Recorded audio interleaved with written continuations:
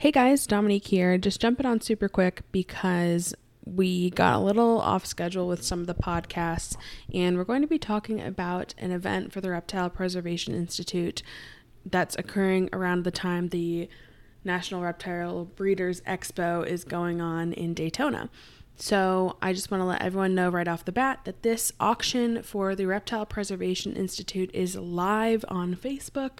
The link is the very first one in the bio of this podcast. You can also check out the Reptile Preservation Institute on Facebook and Instagram to see more about that.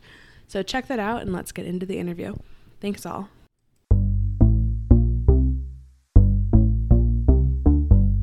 Hey friends, and welcome to the Modern Medusa podcast.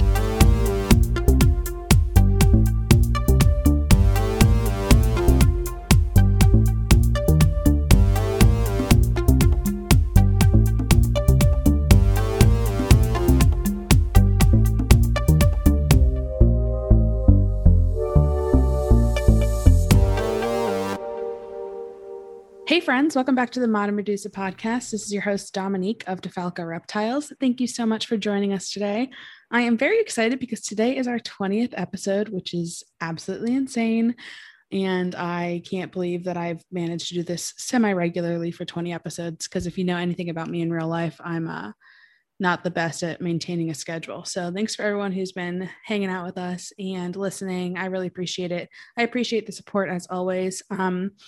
I just want to give a quick reminder that I do have a Patreon, and this helps me get the podcast running. It helps host the recording and the actual podcast platforms that we go on. If you'd like to join below, it is in the description of this podcast, and you get a discount on all the merch. So today I'm very excited because once again, I'm always excited for our guests because I'll never have a guest I'm not excited about, to be speaking with a good friend of mine and someone who I really look up to in the hobby. We're going to be talking with Pia Bartolini, who is known from the Reptile Preservation Institute, Fish Head Diagnostics, and a bunch of other super cool stuff she does. So Pia, hello. It's so nice to have you. Hi, it's so nice to be here. Yeah, it's such an honor. Thank you for taking your evening with me because I know you're crazy busy. No, I appreciate it. And thanks for the sweet words. I appreciate that people kind of, I guess, look up to me because I don't feel like that's the role that I have. But oh my God, 100%. It's like, okay, I'm going to expose myself for a second because, so, I'm good friends with Carly Jones. I love Carly so much. And Carly speaks, she speaks so highly of you and Cody. And I remember that we were going to Daytona and she was like, Cody and Pia are going to be there. You need to meet them. They're incredible. And I was like, so damn excited to meet you guys. And then I meet you and I was just so drunk. And I'm glad I at least made an okay first impression that we still talk semi-regularly. Yes. You made a great first impression. I did not realize that you were completely drunk. So, well, that's really good to hear. I might have had a couple of beers too, so that probably helped out a little bit. But well, we had fun. Carly was we had a great time. That was a good Daytona. Yeah, I just remember being so embarrassed and talking to Carly afterwards, being like, "I bet they hate me." Oh no. Oh my goodness. Well, what a professional way for me to start this podcast, but whatever. Hey, that's all right. Professionally unprofessional is what Cody and I like to say. I love that. That's perfect. So Pia, and thank he you says hi, by the way. Oh, hi. Hi, Cody. I'll see you soon. I'm so excited. Hey friends, Dominique here. Just jumping in really quick before we get more into Pia's interview, because she's going to talk about an event at the Reptile Preservation Institute that is happening before Daytona. Unfortunately, because of the rates of coronavirus in Florida right now, that event is going to be entirely virtual, which I'm still super excited about. Still going to have really incredible speakers and a great auction. So just know that this event is going to be virtual. So even if you can't make it to Daytona, you can still participate in this event, and it still helps out an absolutely great cause. So let's get back to the interview with that quick disclaimer. So, while we're saying we're so excited, we're going to get into this a little bit later. But for people who don't know Pia, she is the better looking half of the Reptile Preservation Institute, which does a lot of really incredible work for the hobby and then also for endangered species, and specifically working with a lot of venomous. So, we're going to talk about this in detail, but we keep saying we're excited about something. And Pia, can you tell us a little bit more about the event you have coming up for anyone who may be interested? Oh yeah, absolutely. So we are hosting an event. So thanks to COVID, we had previously done Carpet Fest, which happened in February, where we raised money for nidovirus research.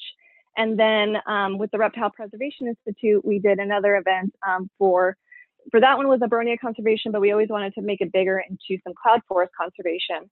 And we had that August of last year, and because we haven't been able to do anything in person, we decided to kind of like mash up those two, kind of our kind of, I guess, passion projects and things, and be able to do a bigger event that not only does the nidovirus research to be able to raise money for that, but also raise money for cloud forest conservation. So we're going to have guest speakers. It's going to be a good time.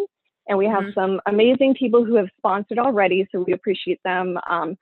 Dallas from Wiregrass Exotics, and Sea Serpents, and Cold Blooded Cafe. I know that I'm missing somebody, but yeah, we've had a whole bunch of really awesome sponsors and auction items and stuff that have been donated. So we are very, very excited for that. And that's going to be the Thursday before Daytona. We kind of picked that day just because we knew people would probably be traveling. But I know that some people may not be able to make it just because it is so close to Daytona. So we're doing both in person and virtual. So yeah. Awesome. And I've been enjoying being in that group chat and helping out the little bit I can. Yeah. But yeah, I definitely recommend that people take a look. I'm going to include the link to the info in the description of this podcast episode. So please take a look at that. And if they are listening to this podcast and have something they want to donate to the auction, are they still going to be able to do that, Pia? If somebody wants to donate something or has questions or anything, feel free to reach out to me. I'm happy to answer. I know you can also answer some questions or kind of funnel some of that. So yeah. Yeah, absolutely. Thank you so much. So, like I said, that all that information is going to be in the description of this podcast, and we're going to get into a little bit more about what RPI is and how you go from, being just this lady in Sweden to then suddenly having like 100 venomous snakes in your living room. So, but that's all part of the podcast, right? Yeah. And so I've had such a very weird and interesting life. So yeah. Well, that's what this is for. So I'm excited to talk to you about that. So I did hint at it, but Pia, can you tell me a little bit about you growing up and what your first introduction to animals was? Like, when did you find this passion for reptiles specifically? So reptiles specifically, I've always been, ever since like little kid, I was into animals, anything like even bugs and frogs and snakes and cats and dogs and anything that that I could kind of like watch and see or whatever, I was very interested in. So I always kind of knew that I wanted to do something with animals. I guess growing up, so for those who don't know, I'm originally from Sweden. I was born just right outside of Stockholm, and I moved to the United States when I was 2.5. So growing up, my parents told me we could never have any pets or anything, even though every single birthday, Christmas, you name it, I asked for a pet. Finally, when I was about 8 years old, we got a cat. But yeah, so because I had to go back from, years or kind of the school years in the United States, and then I spent the summers in Sweden, they were very much like, we need to make sure we can take care of animals, and, we can't have a house full, even though that I wanted that. But yeah, we kind of always had that, or I always had that kind of passion for animals. My mom always loves to tell the story of that I was, they were at some event, like a little Swedish party at some friend's house in Sweden, and they couldn't find me. And I apparently was out in the back playing with a whole bunch of cats and stuff in the barn or something. And that was always where they would find me if they couldn't, see me directly. If there was an animal in the house or an animal on the property, that's where I would be. I love that. That makes a lot of sense with your personality for sure. Yeah. So I guess kind of growing up, I always wanted to work with animals. Kind of didn't really know what options there were. So kind of, elementary type school, I kind of decided that I wanted to be a veterinarian, because that was kind of the only kind of thought you had as a child to work with animals. And then kind of growing up and things, I had some pets and things here and there. My first reptile, I had a ball python when I was in college, when I lived in Colorado. But then kind of life happened, things happened. I had planned on going pre-vet, but ended up going to tech school instead, and kind of realized that I loved being a technician, and I loved kind of the nursing care, and I loved that kind of aspect. And ever since then, I kind of never looked back. Mm-hmm. So a few episodes back, I spoke with Emily Grazita, who is a current vet student. She's awesome. If you haven't met her yet, highly recommend it. I don't think I've met her in person, but I've met her kind of through things. So yeah, well, she's great. But I know that one of the things we talked about with her being in vet school is that it was it's very general vet knowledge that you're learning to become a veterinarian, and you don't really get to specialize much until you're actually doing your job. Is the same for exotics? Yeah. And did you always want to do exotics, or did you think you were going to focus on domestics? I kind of knew that I wanted to do something that wasn't kind of the general domestics, kind of like your GP practice with dogs and cats. Mm-hmm. And kind of funny, when I was in tech school, one of my instructors really pushed me to do emergency and critical care, straight out of being a green technician going into emergency. And she basically said, she's like, Pia, you won't be happy doing anything else that isn't either emergency or something that's a little bit more kind of, I don't know, not necessarily exciting, but just something that has a little bit more of my mental kind of stimulation. So that's what I ended up doing right after tech school. Is I did dog, cat, emergency. But yeah, tech school is the same, where you're just learning dog, cat, horse, cow, and anything else is, might be, a half hour, of one lecture for the entire 2 years. So I got a little teeny bit of exotics, but it was literally half of a class of one of my programs. So that's got to be like a shock when you finally get into the field, actually doing something that you really haven't had much experience with. Yeah. I mean, and that's the thing is, having mentors and kind of going out and just getting experience is probably the best thing. So when I was in tech school, I did wildlife rehab out of a place in Colorado called Wildkind. And that's kind of where I got my kind of wildlife and exotic kind of fix. Because it was partnered with a humane society, we would get all the surrendered exotics. So we would get anything from, macaws and green iguanas and ball pythons to, chickens and goats and things like that. And then we would also have the wildlife aspect of it. So we would have your, baby raccoons and injured squirrels and, birds and things like that we were taking care of as well. So when you mentioned it earlier that you spent your summers in the US. Did you do your schooling in the US? Yeah, no. So I spent summers in Sweden and then the school year in US. Yeah. Pardon me, other way around. So before we get more into your post-grad experience and such, what was the pet culture like in Sweden? Was there an animal community or a reptile community? Obviously you weren't as involved there as you were here, but do you know anything about the differences there versus here in that regard? So I don't know specifically kind of all the rules and regulations, but the majority of kind of the people that I knew, which was, family and family friends and things, most people would have cats and dogs and things like that. And obviously, your horses and other things. I didn't learn so much about the exotics side of things until kind of me and Cody kind of got together. But I do remember there was a pet store that was between my two grandparents' house, and I would walk there. So I'd walk from one grandma's house to, the other grandma's house. And there was a pet store in between that I would always go in and look, and they had birds and fish and stuff, but I don't ever remember seeing any reptiles. But I mean, Sweden's also up in kind of the Arctic area where it's very, very cold a lot of times a year. But so yes, I don't know how big their reptile kind of culture is, in the grand scheme of things, or if it's as big as it is here. But I would highly doubt that it is. But obviously, it kind of just depends on your niche that you're in. I think it's interesting to think about that because like I never really think about Europe in general, and this is just my American bias coming in of like having reptiles or animals like that. But then you talk to people who are breeding more unique animals or higher end animals, and so many of them get shipped to Europe or shipped to Hmm. Asia and such. So you're like, okay, there's definitely a market there, and there's definitely a community there that's building Yeah. some high end collections. Yeah. Funny story. So when Cody and I kind of started talking openly about our nidovirus outbreak and stuff like that, I had a gentleman reach out to me who lives in the same small hometown that my grandparents and like the majority of my family are from, Mm-hmm. which is a little town called Motala.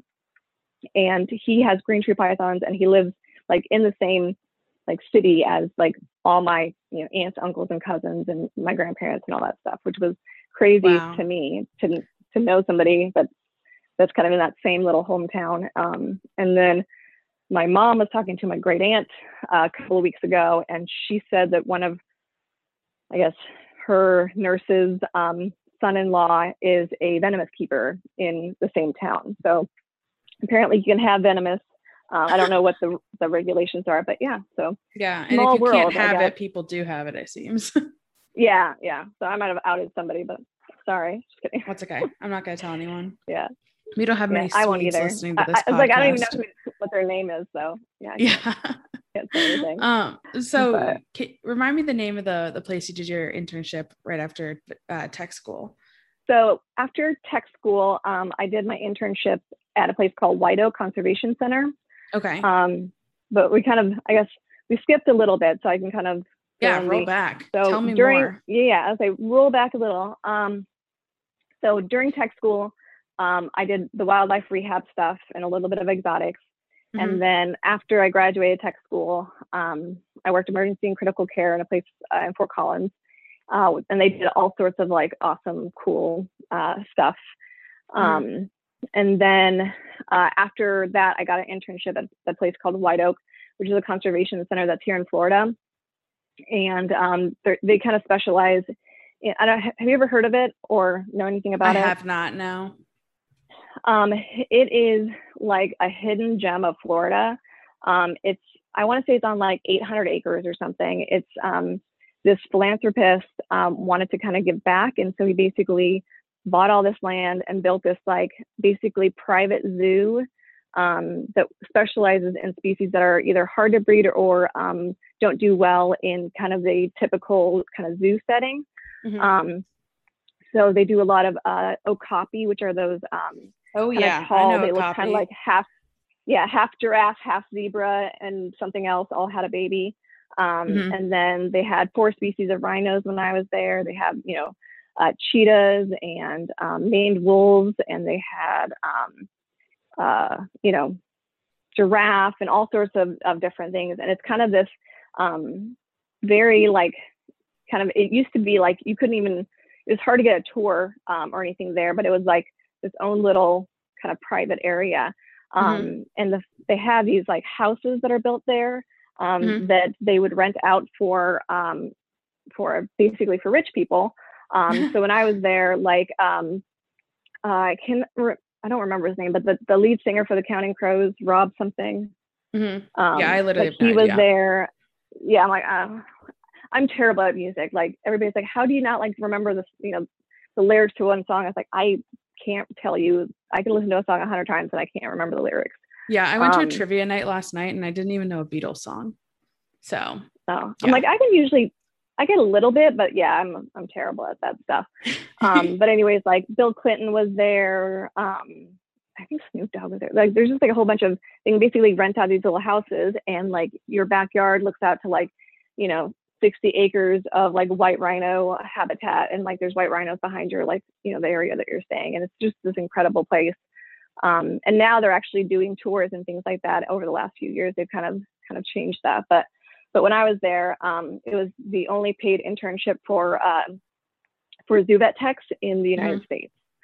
That's so I nice felt that it was very, paid. very, Holy shit.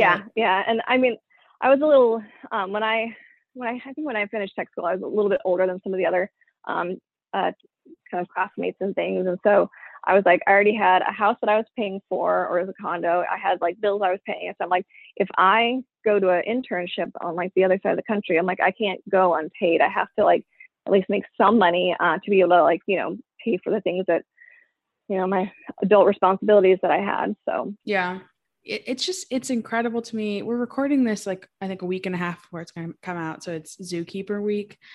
But like I have oh such yeah, an yeah. appreciation for zookeepers and people who work in zoos and do work with animals It's, professionally because it's like thankless and there's not a lot of money in it. Like I know everyone well, yeah, says I like, don't do it for the money, but like you have to live and it's hard to live on those salaries. well, yeah, like the zookeepers and technicians, like all are underpaid, Mm-hmm. and they do so much. And also, Mm-hmm. like, usually most zoos won't take somebody in unless they have a bachelor's degree, or some even have like masters and stuff, and you get paid like 12, $15 an hour, and that's Mm-hmm. not a very livable wage if you want to be an actual kind of adult. Yeah. But yeah, so I huge shout out to all the zookeepers and techs and everybody who. So at Disney we call it animal care, so we kind of lump it all Mm-hmm. together. So, but yeah, I couldn't do my day job without the amazing keepers that we have, and they are a thankless profession, I feel like.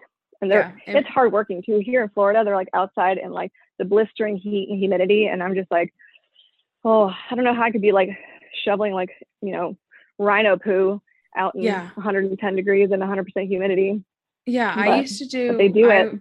I volunteered at the zoo for one day a week and I would just do a half day and I would literally be so exhausted after my half day Mm-hmm.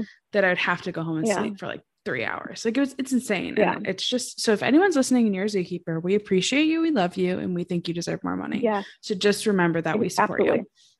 you. Um, Yeah. so you mentioned that you work at Disney. So we're definitely going to get there because I think that's so interesting, Yeah. but you're with this, was it a sanctuary? Was it a breeding facility? Like now it's more of a It's zoo called type or? well, it's still called a conservation center. So like Mhm. they're I think they're AZA, but they're not like AZA zoo. It's kind of hard to describe because they are a zoo, but they're not like you walk in and you pay your ticket. Like you have to drive Right. miles down a dirt road into this like country area, and Yeah. they have like these big giant like security gates you have to go through and stuff like that, and you can't Mhm. come like unannounced and things. But yeah, I would just call it a conservation center that's privately owned. Okay. So how long were you with that facility? So I was there for 6 months. So Okay. yeah, so they did a 6-month internship, and then the kind of cool thing with that was kind of how I got into my next position, which was at the University of Florida, is the residency program for the zoological medicine Mhm. starts at UF, and they do a 2-year program there, and then they Mhm. do the 3rd year of their residency at White Oak, and they spend a year there, and then they would do this kind of changed over the last couple of years, but the 4th year that they would spend at Disney. So when I was at White Oak, I got to meet the residents that were in the zoo program at UF.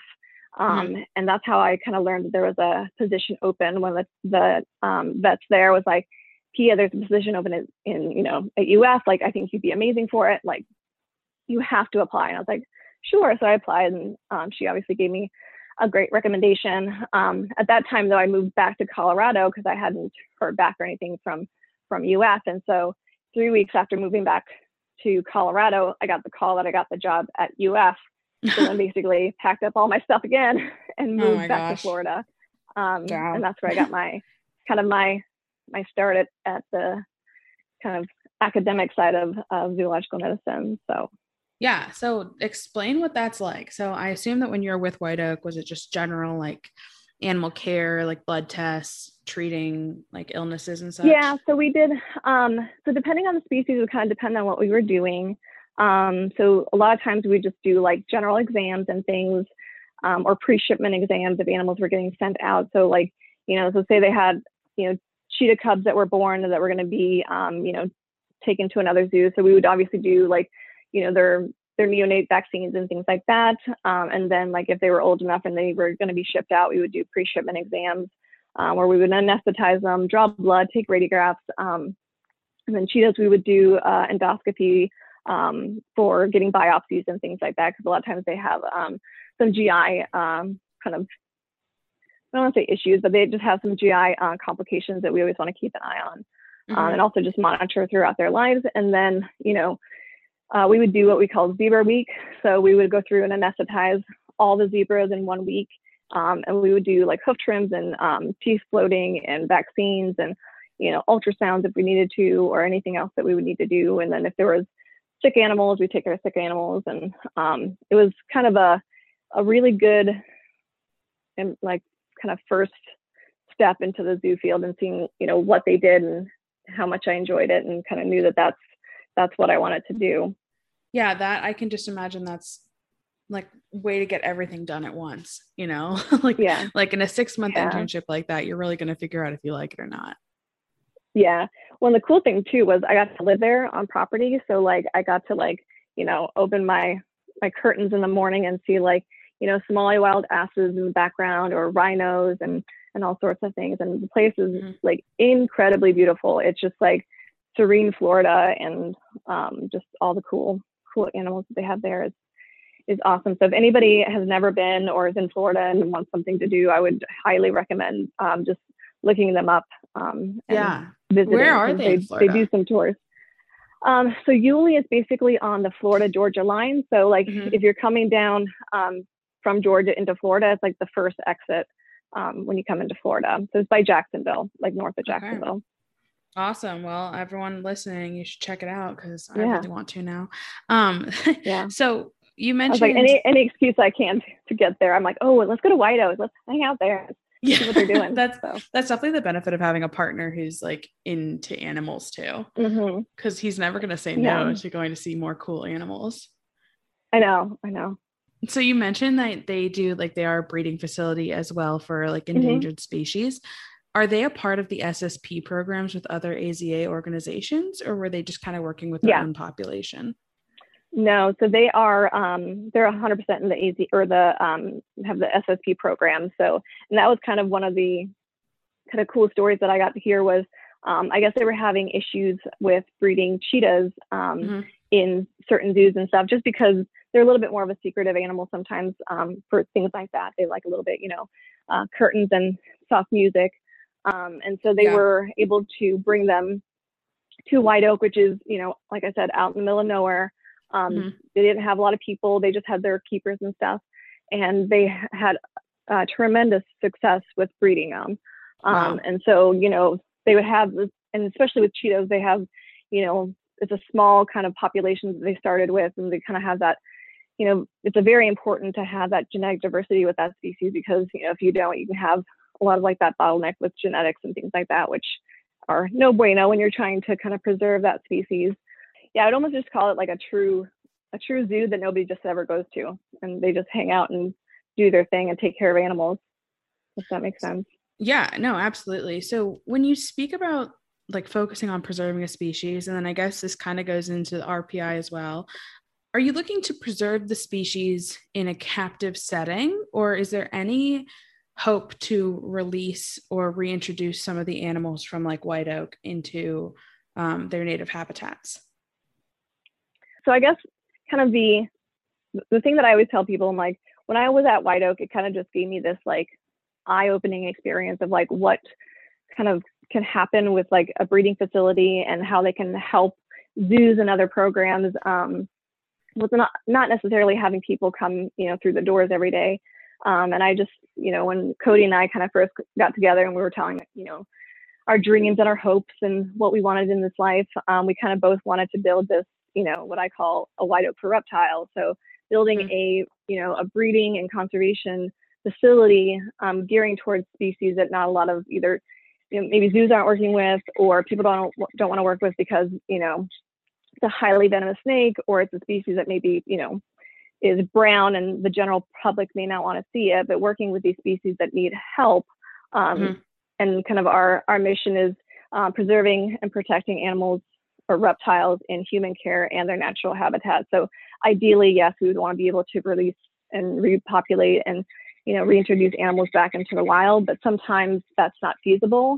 And if that's not feasible, we still want to be able to keep those species alive and well and be able to breed them for either for zoos or for that species, or if for some reason we're able to, find an area to be able to reintroduce them, to be able to do that kind of in the future. So, and that's kind of where the word preservation came in, is because, I always say that conservation kind of sounds, it's almost overused and people don't understand kind of like, people say, oh yeah, I do it for conservation. But you're like, but are you just saying it, or are you doing something that actually will preserve that animal, preserve the genetics, preserve, how these animals are cared for future generations? Or is it just like, I don't know, it just, to me, it just seems like a different kind of maybe spin on it, and maybe it's almost interchangeable, but at the same time, I guess I kind of feel like it's, it's kind of a different kind of view, I guess, on preserving them versus just kind of conserving them. Yeah, no, absolutely. And I think that's a very unique perspective that I haven't considered, but it does make sense. So after you finished up at White Oak, you said you went to the University of Florida. And can you tell me, and that was like more of an academic setting. So what was that transition, and what were you doing there?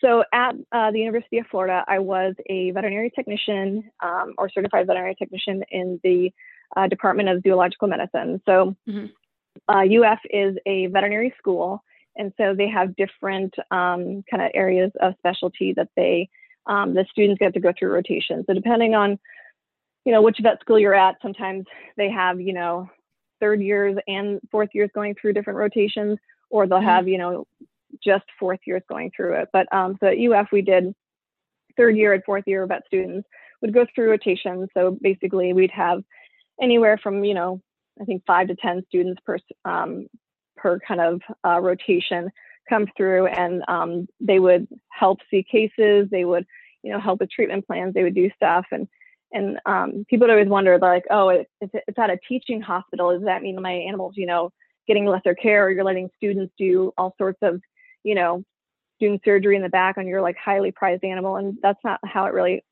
kind of worked out. It's more that the residents and the faculty were kind of the primary on the cases, but the students would get the history, they'd help with treatment plans. The residents would kind of ask them questions on like, what do you think? What would you do for this? Or what diagnostics would you like to run? And kind of help them figure out, a treatment plan, and be able to kind of work through different disease processes and things like that. So the caseload that we had at UF was very high. We had a very, very busy service. And it was very good, because I kind of feel like, I use this quote often, but smooth seas never made a good sailor. So I feel like ZooMed made me a good technician, and also brought out some really good, veterinarians out of that kind of program. So I can imagine being that busy and seeing such a variety. I'm sure you got great hands-on experience there. Yeah. So as the technicians, we would be the ones who were doing most of the restraining, kind of teaching the students, blood draw techniques, how to give subcu fluids, how to give injections, how to gavage feed, how to intubate, how to do anesthesia, and kind of all that stuff. So we were very hands-on with the students. And they got to learn, I feel like, quite a bit while they were there.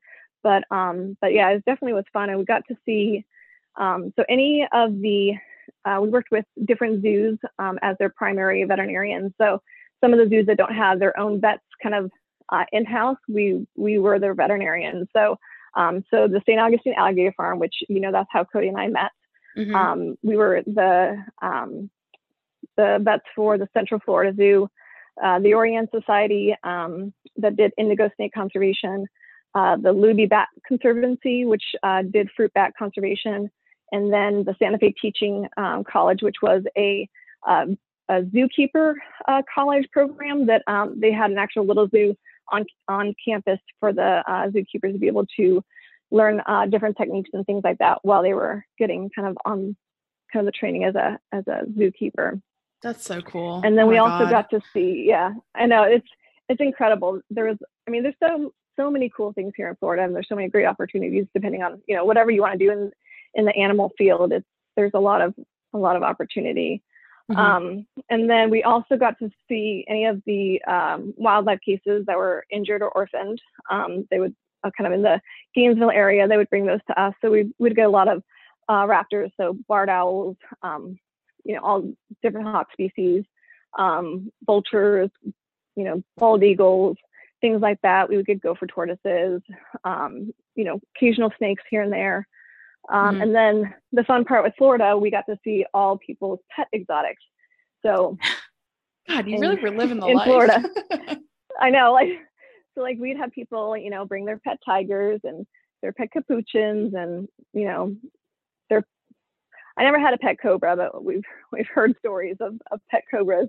But yeah, so basically anything that you could legally have as a pet in Florida, we were the ones who would see it. So we also were one of the only places that would see primates and venomous snakes.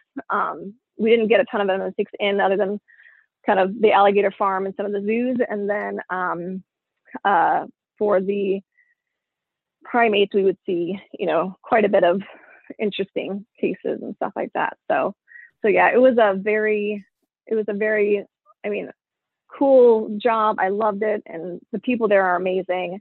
The residents that came through were also just incredible. I got kind of it was nice to also see all the kind of vet students coming through and be able to kind of go over, just teaching them and seeing that, the passion and them learning and being able to do things, and kind of, just seeing them grow as I like to call, little, from little baby vets to full grown fledged vets that are out in the world. So, yeah. Oh, that's so great.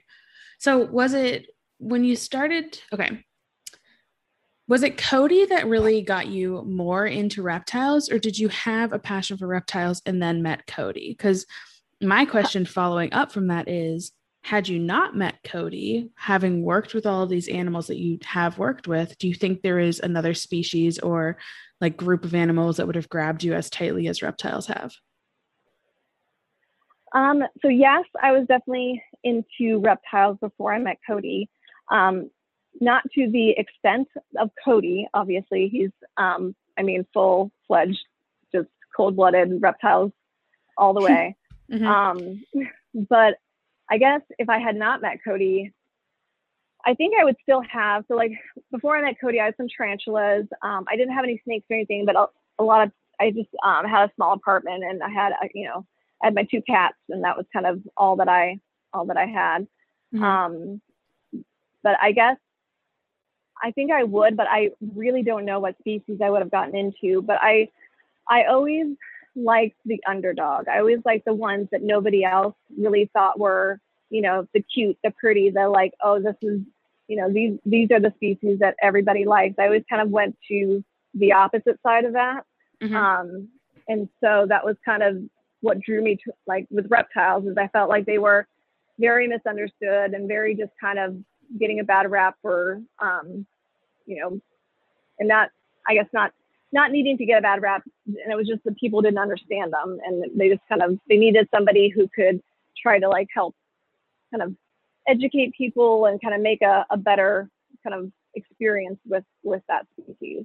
And just a quick sidebar for anyone who doesn't know who we're talking about when I speak about Cody, that is Pia's husband, and you can listen to her Petaculture podcast for an interview with him, because there's too much to his story to go into it now. He can tell it himself. Yeah, he's got also a very interesting story, and I think that's why we kind of we're drawn to each other. Is neither one of us are very normal, I guess. Or maybe I wasn't going to say it. Yeah, I guess it's all relative, right? Right. But yeah, so Cody is definitely we always say he's like the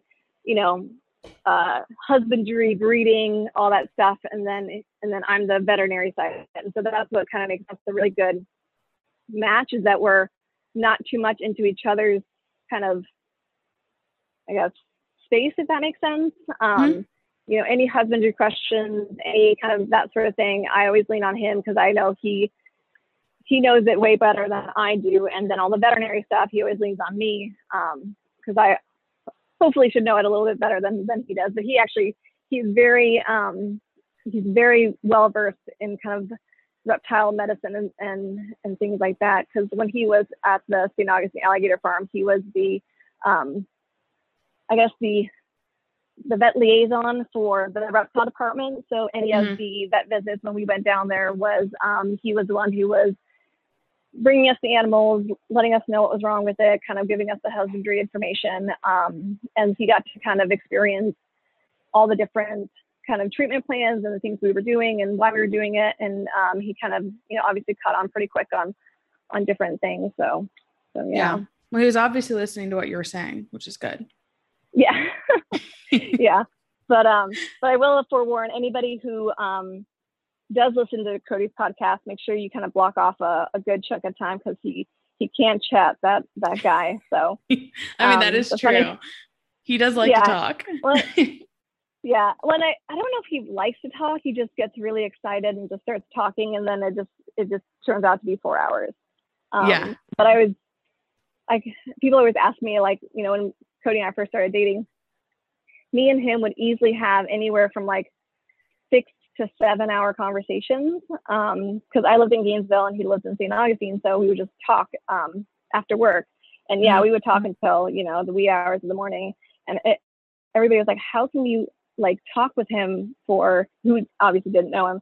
They're like, "How can you guys talk for like 6 hours?" I'm like, Cody can talk for 6 hours. I just listened, and it was amazing. I just got to absorb all the information and his stories and kind of all that stuff. So yeah, he does talk with substance though, which is a good thing. It's not just babbling. Yeah. And he always likes to give like the backstory and like all the details. And so like usually you won't have any questions at the end of it, which is usually pretty good. But yeah. Yeah, that's why RPI can't do a TikTok. There's not enough time for Cody to make a TikTok.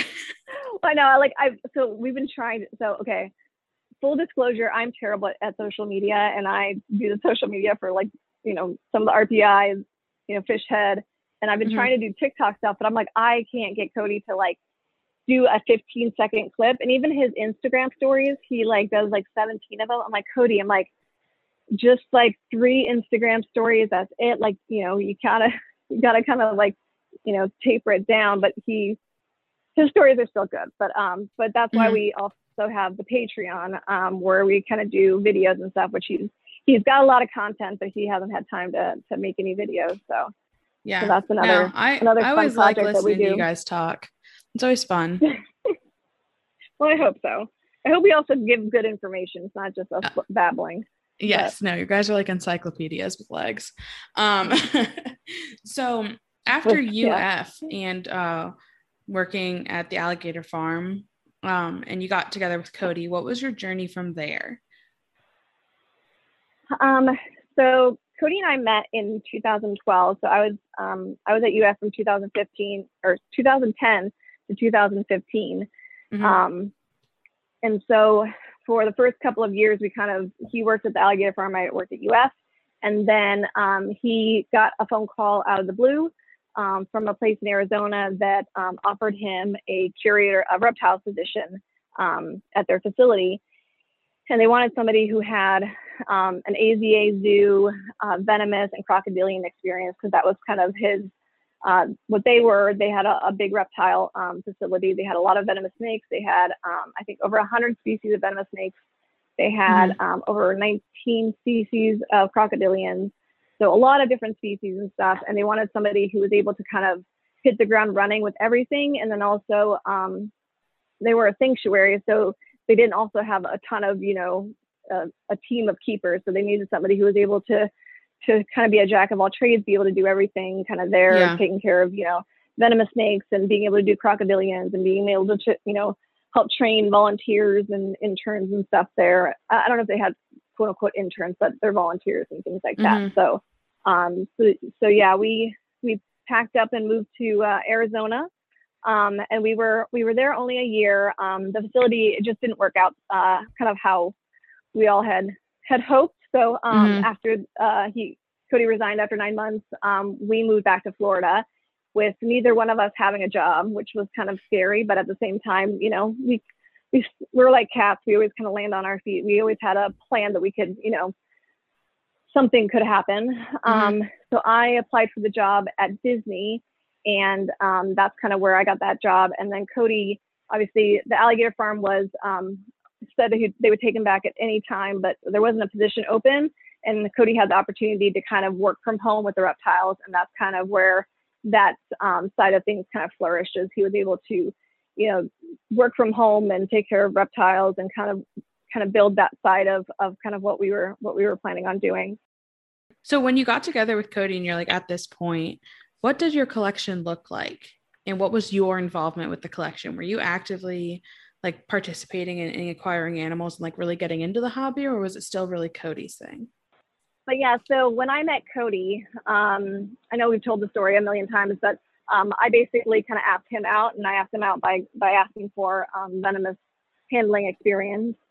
And once we kind of got together, Cody already had a collection of reptiles, a small one at that time. It seemed large when I was there, but I, didn't envision, or I shouldn't say didn't envision, but kind of didn't know where we were going to kind of head with all of this. Mm-hmm. So he had green tree pythons, and I can't remember if he had any carpets at that time. I don't think he had any carpets. I think it was just green trees. And kind of, I guess, funny half story is his ex-girlfriend at the time, she had her venomous snakes at his house. So there was some venomous snakes when I was there, but it wasn't his. And she's the one who took care of all of them and did her thing, but they left pretty quickly. That's awkward. I know, it was a little awkward. I mean, I never got to meet her actually until a couple of probably 4 weeks ago. I finally got to meet her, and she's super nice and going to vet school and stuff like that. So it's kind of interesting how life happens. But yeah, so I definitely helped take care of the green trees and help feed and clean and do all that stuff. And I was definitely a part of it. And the first kind of reptiles that Cody and I bought together were a pair of rough scale pythons back in 2012. And that was kind of our first kind of breeding project / pair of snakes that we bought as a couple, which was very cool at the time, because not a lot of people had them back then. And not a lot of people have them now. Yeah, it's true. I mean, they're more common now than they were back then, but yeah, it was quite an experience, because we bought them at the Arlington show, and I got to meet kind of my idol, which is Tracy Barker. And that's what I was just gonna say. Was it Tracy? Yeah, it was Tracy Barker, and I was like, I mean, because I had heard about her, and kind of Cody had talked about dating Tracy Barker, and we'd listen to podcasts, and we would hear all this stuff, and she had never seen one in person, and we bought them there at the show, which that's the only time I think we've ever bought a snake at a show, and it was rough scale pythons, which was kind of crazy. But yeah, she took pictures of them, and I don't know who took the picture of me, but I have a picture of me holding the deli cup and her taking a picture of it, and it just is the coolest thing. And she was so down to earth and so nice, and you would have never known who she was had you not known who she was, if that makes sense. I only met her that one time, and I think the only reason she would remember me is because she took pictures of rough scale pythons. Had I had something else, I'm sure I don't know if she would remember me, but yeah. Very, very, very cool. So were rough scales the first snake that you kind of what was your first snake you fell in love with? I feel so there's I have the same question of what's your favorite animal? I don't think I have a snake that I really just always fell in love with. I think I like different species and different animals for different reasons, if that makes sense. Yeah. Very diplomatic answer. Yeah, but it's true, because I don't know. I always say, at least for my day job, they're like, "Oh, what's your favorite animal?" I'm like, "It's whatever I worked on that day." So it's hard to have a favorite when you work with so many incredible animals, I guess. But I will say, knowing now, working with a lot of different species, I know species that if I had to take care of the collection alone, there's species that I wouldn't work with that we have. Like there's a lot of cobras and stuff. I'm like, I don't need a cobra. Like they, don't always cook well, and they're, a little spastic and things like that. But like the arboreal vipers, I hands down would have an entire house full. But yeah, it just kind of, I don't know. There's so many cool things about different species that I just always love. Like the rough scales, like they're very inquisitive. Like they have that color change. They like, they have those rough scales that are just healed and awesome. And like when you hold them, like you can just feel it going through your hands. And yeah, they were super cool. And it was just, we kind of always had that idea of kind of breeding the rare, not because they're rare, but because it, needed somebody to work with them, and, somebody who'd be able to hopefully do good with them and, do right by them and be able to help them, either breed to produce more, or to be able to learn something more about how their husbandry is, or veterinary care, or disease, or something like that was kind of the kind of whole goal. So with this like large collection at home, and then you working with animals in the day to day, I was having a conversation with Kendra Westy from Puget Sound Pythons briefly yesterday about like burnout from animals when it's both your hobby and your career. Do you ever notice that, where it's like hard to work with your animals at home because of how much time you dedicate to the animals at work or to fish head labs and such? I will say yes. It's definitely hard, but I wouldn't say it's always hard. I feel like it's sometimes hard, if that makes sense. Yeah. Where, you'll have a couple of weeks where it's like no big deal. I mean, taking care of animals and, working with animals and, answering NIDO questions and doing all that. And then there's some days where just like, if I have to pick up poop one more time, I'm going to like, I don't know, shoot myself or whatever. Not really, but you know what I mean? Like it's kind of like you're just completely done with it. And that's kind of when you have to, I guess, think about why you like what you're doing, and like the good parts about it, and kind of try to I guess recenter yourself.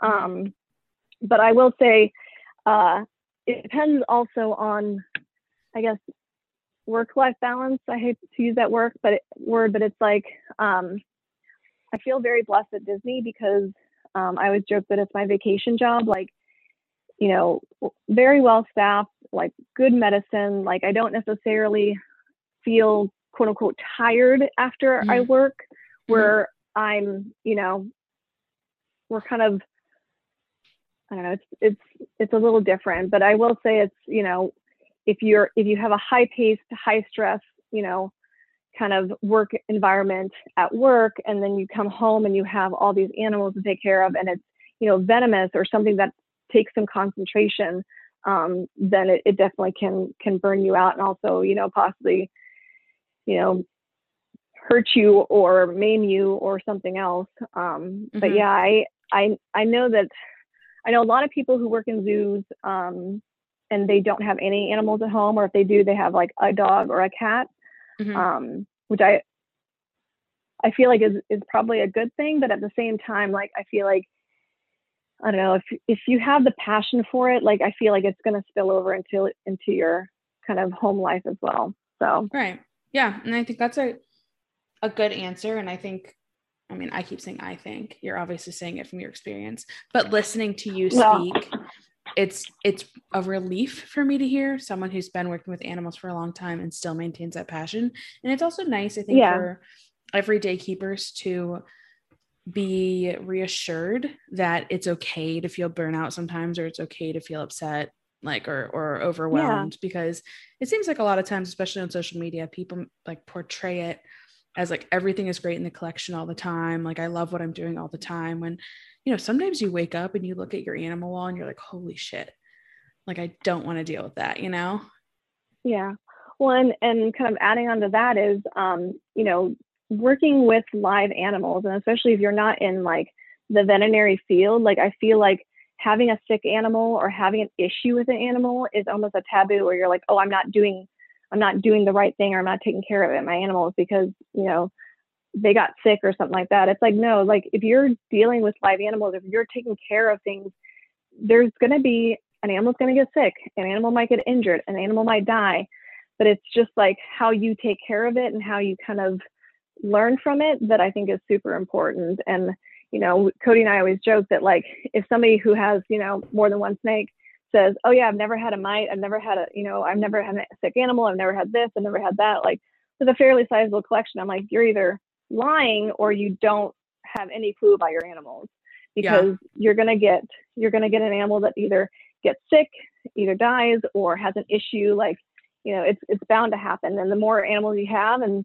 the longer you do it, the more times it happens. And that's kind of the, I guess, fortunate or unfortunate part. Going back to the smooth seas never made a good sailor, is that, you know, if you learn from those things, then you'll become a better keeper because of it. Yeah. And I think I want to touch on that too, and just like say to you, Pia, how much I commend you for how you help other people who are going through those situations. I'm specifically thinking to myself when I had the green tree that passed away earlier this year.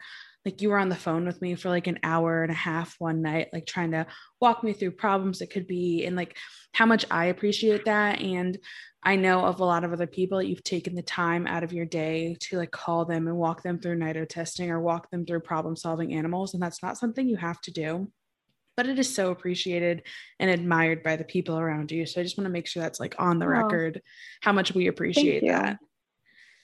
Well, yeah, I mean, like, I would hope somebody would do that for me. And, you know, and that's the thing is, you know, if my experience or if my, you know, knowledge of something can help somebody else, then I'm all for it. And, you know, so yeah, so if anybody has a question or, you know, wants to ask me anything, I'm usually pretty easy to get I should say I'm easy to get a hold of, but I can't always answer it right away, depending on the time of day and what I'm doing. But yeah, you're definitely a busy lady. Yeah, I know I wish there was a few more hours in the day, but that's okay. I try to get done what I can, but well, I appreciate it. I appreciate your time, of course. Yeah. But, you know, we've danced around it a little bit, but you mentioned earlier the NITO situation you and Cody had with your collection. So this podcast, I think, might have a little bit of a different audience than some of the other ones you've talked on or Cody has talked on. So can we talk through that situation, and then, like, let's talk about nidovirus and what that is and what you're doing for it? Yeah. So like I said, Cody had green trees prior to me dating him. And that was kind of one of the species that we worked with. And back in 2015, we purchased a large collection of green tree pythons. I'm going to kind of give you the short version. If anybody wants the kind of long, detailed versions, we did do a few podcasts that I can definitely, if somebody's like, hey, I want a ton more information, I'm like, I have podcast galore to send to you. But yeah, kind of the abbreviated version is, so we bought a large collection of green tree pythons. We had about probably about 30 animals, including, you know, caging and everything like that. And about 3 weeks into their quarantine, we had one snake die and sent it out for necropsy. And before we got necropsy on results on the first one, another one died. And then we had basically about a snake die every 3 days or so for the first couple kind of weeks or so. And from doing the necropsies, we found out that it was a viral infection. And then from my work with the University of Florida, I worked with Dr. Elliot Jacobson, who is the godfather of reptile virology. Also at UF is Dr. Jim Willihan, who's now the current, I guess I wouldn't call him a godfather. He's not old enough now, but he basically is kind of the reptile viral kind of guru. But because I got to work with both of them, I had kind of a little insight of nidovirus. At that point in time, this was back in probably 2011, 2012, something like that. That they didn't really know what, other than it was called nidovirus and it caused a pneumonia, and a lot of animals were dying from it. They didn't really know much of it. So when we kind of had the necropsy, I had a suspicion that it was nidovirus because of kind of the clinical history that we had from them. or from the animals, and sent out for IBD and nidovirus testing. And IBD was negative, and nidovirus was positive. And at that point in time, we kind of knew that we were dealing with a nidovirus outbreak. We ended up reaching out to a research lab at Colorado State University that they were working previously with nidovirus. So I reached out to him because I had sent him samples before for UF. And I was like, hey, are you still working on nidovirus research? Because I'm pretty sure we are dealing with an outbreak in our collection. And they said, yes, we are. Please send us, samples and things like that. And back then, swabbing the choana was not a thing that you would do for nidovirus PCR. You would do either a lung wash or you would do a lung biopsy. So those are kind of your two options. So how did you do that with a live animal? Very carefully. So you have to do, I say that jokingly. So to do, I guess, most typical people should not do lung washes because it has to be done sterilely, it has to be done very carefully, and it has to be done in a certain way. But because of Cody and I's experience, my work at UF, we were able to do some of the stuff at home, which I wouldn't say is typical in any kind of sense of the, how people should be doing it, but it was basically kind of the how we had to do it. But I did actually hear a talk by another awesome virologist who's a good friend of mine, Rachel Marchang, who's up in Germany, and she had just presented a paper at a conference about using choana swabs for nidovirus testing. So we kind of talked to the researchers and we were like, hey, because we have so many snakes that we're testing, can we, try swabbing and seeing if that will work? And if we don't get, good results, then we'll go to, lung washing, or we'll go to biopsies, and we'll kind of go down that path. And so we ended up doing the swabs instead of doing the lung washes on the remaining, or the animals that we had there. And about, I think it was 75% of the animals, or maybe 80% of the animals that we had were positive for nidovirus. Wow. So is this something that, sorry to interrupt. No, please do. Something you were concerned about before you got into the situation, or anyone was talking about nidovirus, or was it just kind of something you were lucky to know about? A little bit of both. So I wouldn't say I'm a pessimist in any stretch of the imagination, but I'm more of I'm a realist where it comes to, as a technician, I kind of have to think of every possible scenario or any possible thing that could happen, and try to be able to prepare for it, or at least have it on my radar.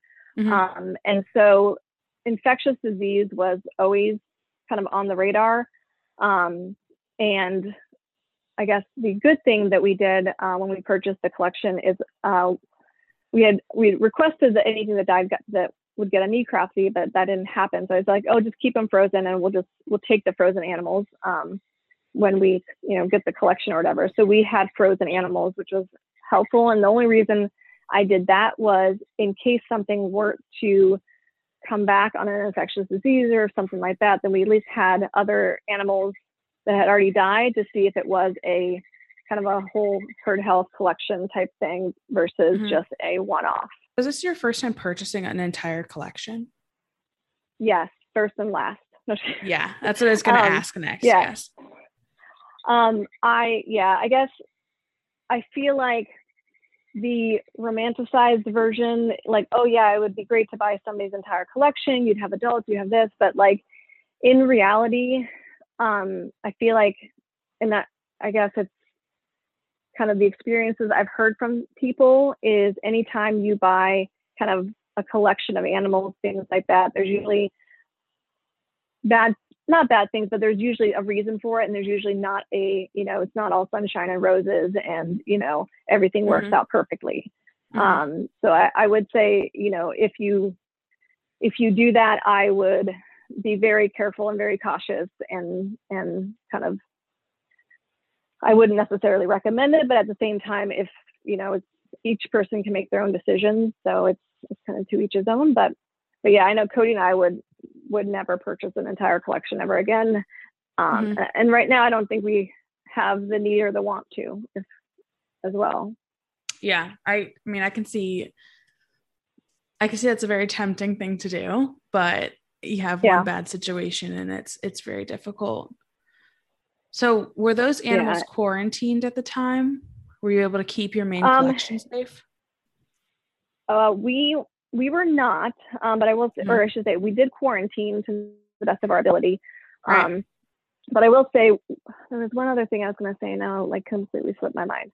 I'll remember it again. But what I was going to say was we didn't go in planning to buy an entire collection. Okay. These were high-end green tree pythons, and we were planning on getting 2 animals. Mm-hmm. And, you know, we talked to them and we talked about like, you know, the 2 animals that we were planning on getting. And then like, they approached us and was like, hey, you know, we want more time for family, things like that. Like, we want to sell the entire collection, you know, we'll make a good deal and make it happen, blah, blah, blah. So we didn't go in like, hey, we're going to buy an entire collection. We're going to do this and kind of like cut corners and be able to like start a whole group. It was more of we plan on getting a couple animals, but this kind of fell into our lap and kind of, you know, that way around it versus the whole thing. But now you gotta remind me of the other question. I'll do that sometimes. I'll like kind of be a little like pinball-y. Oh no, you're fine, because I get really into what you're saying and write down other questions and then forget what the original question was. I can't remember. Yeah, that's okay. Why I literally I have a notebook in front of me that has doodles, because when you're talking, I have to do something with my hands, otherwise I'm going to bite my nails. And then it's got random questions in no particular order. Okay. So my next question was actually going to be after that, though, was you obviously had some experience and some background understanding nidovirus, but did you ever foresee yourself going into a path of like studying or working with reptile virology, or was it just because of this situation? So I always liked research. That was one thing I got to do at UF that I really enjoyed, was be part of research projects and things. So I kind of enjoyed that part of, but had you been like, yeah, you're going to be, you know, doing a whole bunch of like, you know, snake virus research, I'm like, okay, I'm sure it sounds interesting, but it wasn't something that like had my like passion, but it was more of a, you know, and Cody, we always say that we were probably the best people to get this collection, because one, we were able to figure out what was wrong. We were able to make it, you know, more known to the general kind of reptile community, and also be able to provide something that, you know, to be able to help people out. So had it, you know, might have gone to somebody else, they might have all been in the freezer, and then we still would be at the same place we were, you know, 10, 15 years ago with, or they would have been sold people to someone else. And yeah, exactly. So that was kind of the good that came out of it, was, you know, that we have been able to see this through and have been able to help other people, you know, either go through it or avoid it or things like that. So when did you start to work with Dr. Susan, and like, what was the inception of Fishhead Diagnostics? And can you talk a little bit about that for people who don't know? Yeah. So I met Susan when she was a baby vet at UF. I would say that like she's older than me, so I could say it that way, but not by much, only by like a year. But anyway, so I met Susan through UF. She was a vet student, and I always forget if she was a graduate. She graduated 2012 or 2011. She can correct me, but anyway, she graduated UF as a veterinarian. So I knew her there, and we were friends there. And then she went off to the University of Georgia and did her pathology residency there. And then when she got done with her pathology residency and became a boarded pathologist, she started her own business, which is Fishhead Labs, and she's based out of Stuart, Florida, which is kind of where her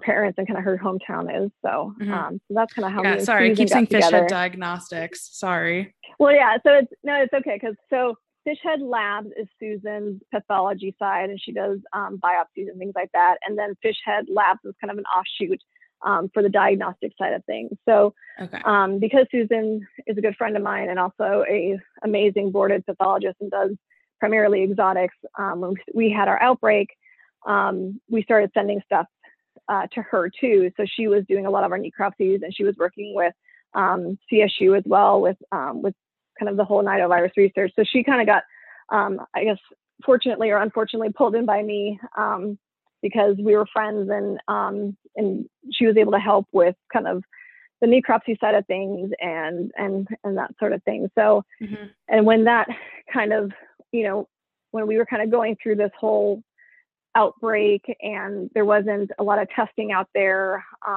especially not anything that was kind of commercially available for, your general snake keeper who wants to do a test like in quarantine and things like that.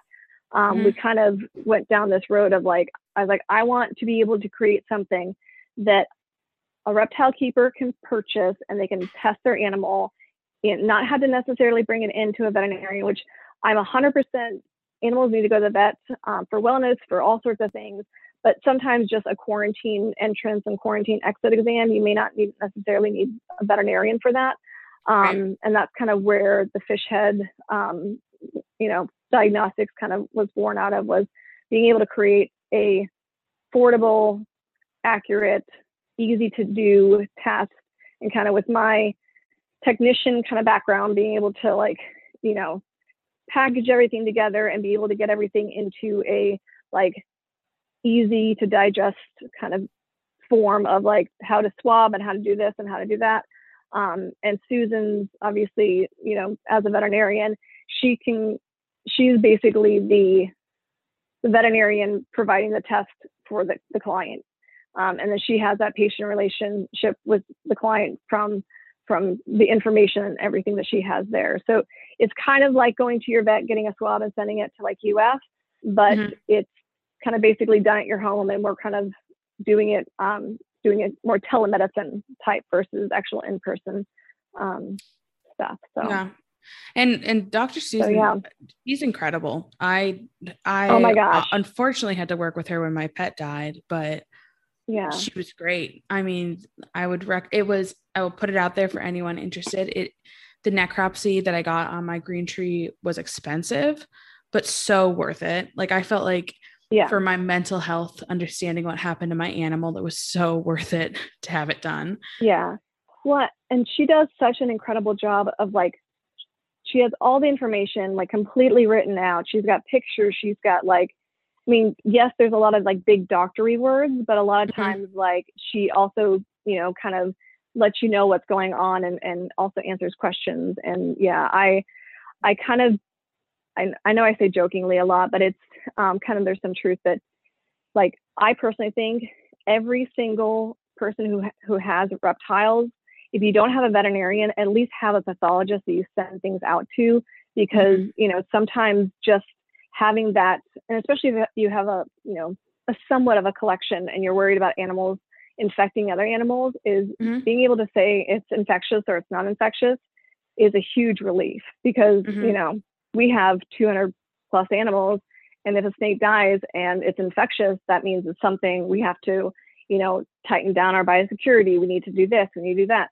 Or if it's like, it has cancer, then we're like, okay, that was something that we couldn't necessarily, know about. That's something that, we could have maybe fixed, could have not maybe fixed. So we've it's definitely been very, very helpful for our, obviously, kind of mental health part of it, to be able to know what's going on with the animals, but also as a, if you think of it as you're taking care of a whole group of animals, like you have to take care of the animals individually and the animals as an entire group as well. So I think it's super important. It is. And, like you said, mental health wise, and like, when I talked to Dr. Susan after my animal died, and when I talked to you too, being like able to give you a call and be like, hey, like, did I clean this correctly? Or what would you suggest for my other animals? And it's important to have people in your corner, and like working with a vet you trust and a pathologist you trust is like so important. Yeah. So find your local reptile vet. Yeah. ARAV. So it's www.arav.org, and there's a find a vet. So when people are like, oh, there's not a reptile vet in my area, I'm like, let me Google it, because I will tell you there's a vet within 10 miles of you, or 45 miles of you, or whatever. Yeah. There are you got to be willing to drive for it. There. You got to be willing to drive for it. And even if you don't, like, say you have a good dog cat vet, they can consult with the people at ARAV or a board specialized, reptile and amphibian veterinarian, and be like, hey, I don't usually see, ball pythons. This is what because like the veterinarians, and it drives me. Okay, I'm gonna get on my soapbox for just like 2 Please, seconds. get on your soapbox. It drives me crazy when people are like, yeah, this is my soapbox. This is the moment. When people are like, oh, I know way more than a vet. I'm like, so you might know a little bit more about the specific species or certain things about, your animal than the veterinarian you're taking the animal to. But the veterinarian has years of foundation of medicine and how to do all these diagnoses and being able to problem solve and being able to go through these kind of different things, even though you might know something more than them for a certain thing, they know more than you on a whole bunch of other things. So that's just my little soapbox. But yeah, I mean, it's important. It is. Sorry, that was just. Please don't apologize. Don't apologize at all. You don't need to. It is important. And I think I've said it once and I'll say it again, you have to put your pride aside to take care of your animals, because Absolutely. You were a perfect example that even really great keepers get sick animals, and you have to be prepared for it and be willing to spend the money on it. Because it's going to happen to everyone. I mean, it even happens at Disney where everything is magical. Animals get sick, animals break a leg, animals, get cancer and die. Animals can get diseases. It literally happens to anything that is living. So, so it's not Go ahead. I was going to say it's not necessarily that you did something wrong, but you do need to take care of it, and you needed to, find either a veterinarian to take them to, or call a veterinarian who you have in your corner, or call a friend who can help you. But I will say another little. I'm going to do a couple of soapboxes just to forewarn you. Please. Somebody cannot give you veterinary medicine advice without being an actual veterinarian. So you can't call me so say, Dominique, you're like, my green tree python is sick. And I'm like, oh, so you want to give it Baytril at, 5 mg per kg, blah, blah, blah, blah, blah, blah. That is me. That is me working without a license, and that's illegal. And you can get in, big trouble for it. And so that's the other thing that is a very fine line that people need to watch is, if your friend tells you what drug to give, or what other medical advice type thing, then that is illegal, and you kind of have to watch it. And that's the thing, is if they're not a veterinarian, they can't be doing it. But I will say, if it's your own personal animals, because they're considered property, I can go to the feed store, buy whatever drug I want, and give it to all my animals because they're property, and it doesn't count that way, if that makes sense. That's so interesting. Yeah. I mean, I guess that's not something that me as a lay person would worry about. Yeah. Well, that's one thing. So when I talk to people, I'm very careful about what I say, because I'm a technician. And so I can't diagnose, I can't treat, and I can't prescribe. And I can't do surgeries that are, those are the 4 basic things that a technician can't do.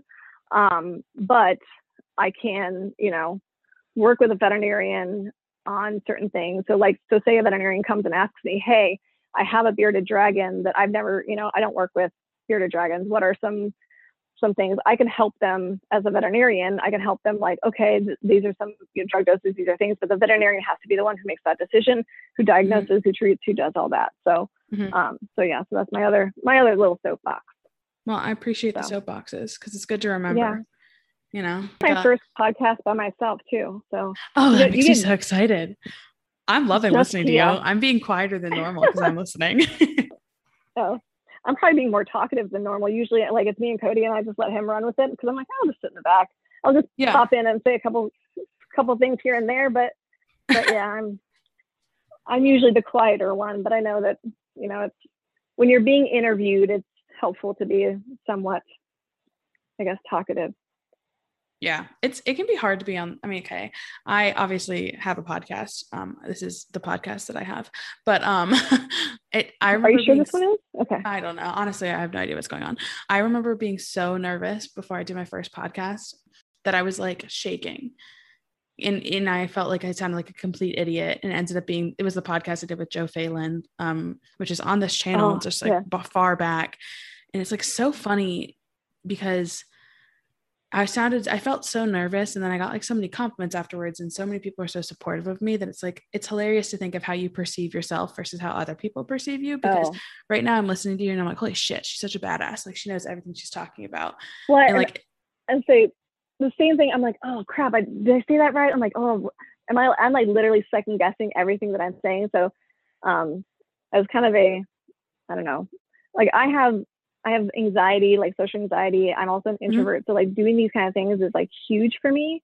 Not necessarily like, and I'm kind of being a little bit more open just because it's you, and I kind of appreciate the things that you're doing. And I feel like you have to be open and honest with people, but I'm kind of sharing a little more than I probably have ever shared before. But I will say that especially women, especially, you know, anybody who feels, I don't know, and it's not just women, just people who feel insecure about things, it's always usually worse. You're worse on yourself than anybody else will think of you. Like 1,000%. How like you're like, oh my gosh, you're such a badass. I'm like, no, I'm not. I'm like, I'm just like a regular person. Like, you know, I probably screwed up something today. I probably like, you know, said something wrong or something like that. So like, I feel like you're always worse on yourself than other people kind of, I guess, perceive you. So there's my little overshare that, you know. And I guess the other thing that I always say is I always make myself do these things, because if I don't, I know that I never would. So like, I don't necessarily, you know, like or want to be on a podcast, but at the same time, I know that if I don't do it and I don't make myself do it, that I'm going to kind of like let my inner kind of, you know, scared person win, if that makes sense.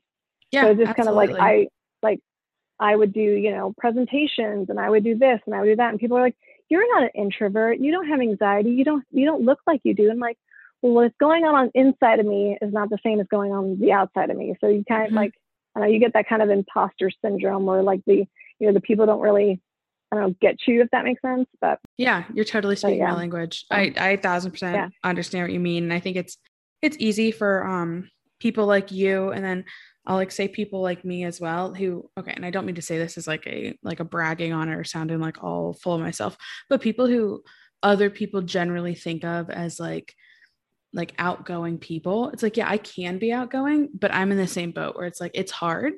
And afterwards I have to recover, you know, and the anxiety is really hard. And putting yourself out on a platform like this is very difficult. And I totally get that, because I still struggle with it all the time. So I really appreciate you doing it tonight and like talking with me. And then that's also one thing people have asked me before, and it's just like a good time to bring it up, is people have asked me if I'm ever going to do this podcast live, and I'm not going to, because I think we can have more genuine, authentic conversations when there's not a chat going on or other people listening and trying to have their input. So I'm sorry if people want a live podcast. We're going to keep this just like this for now. You don't have to do what everybody else wants you to do, or what everybody else is doing too. Like, I think kind of do what feels right to you, and don't let anybody else tell you different. But so okay, this is going back a little bit, but I want to talk about something that you I want to talk about something you mentioned earlier today. So for people who haven't listened yet, I recommend you go back and listen to episode 18, where I interviewed Gina Zwicky. She is a conservation biologist who studied malaria in the Sabin Atoll. And Pia actually texted me as she was listening to that podcast, so thanks for listening, that you did blood transfusions for flamingo chicks who have malaria. Yeah. So kind of, I guess, going back, so my day job is I'm a veterinary technician at Disney's Animal Kingdom, which is also kind of my vacation job. But literally talk about a dream job. I'm sorry, you say that, and I'm like, holy shit. Like that's what every kid wanted to be. I know, it's the craziest thing, because so I'm not a Disney person, so like I wasn't like, oh my god, like Disney is where to be. But at the same time, like when I got there, I'm just like, oh my god, Disney is the place to be, because like the cool, like the amount of cool, I don't want to say cool, but like the medicine, the animal care, that like the time that they put into just one procedure is just incredible. to the point where like it's basically like money is no object. Like whatever the animal needs is whatever the animal needs. Mm-hmm.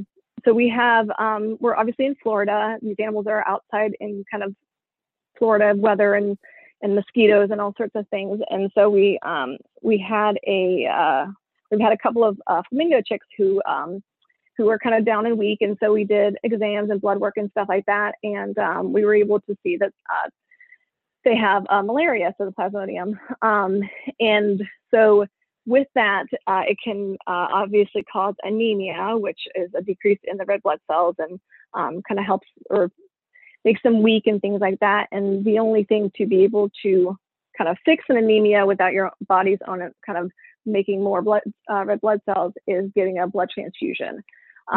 So without like skipping a beat, the keepers went out and grabbed this chick's dad. So Daddy Flamingo came up and donated blood to be able to give his chick a blood transfusion, which was, I mean, really quick. Oh, go ahead. How do you know which flamingo is the dad? Is there only one male or?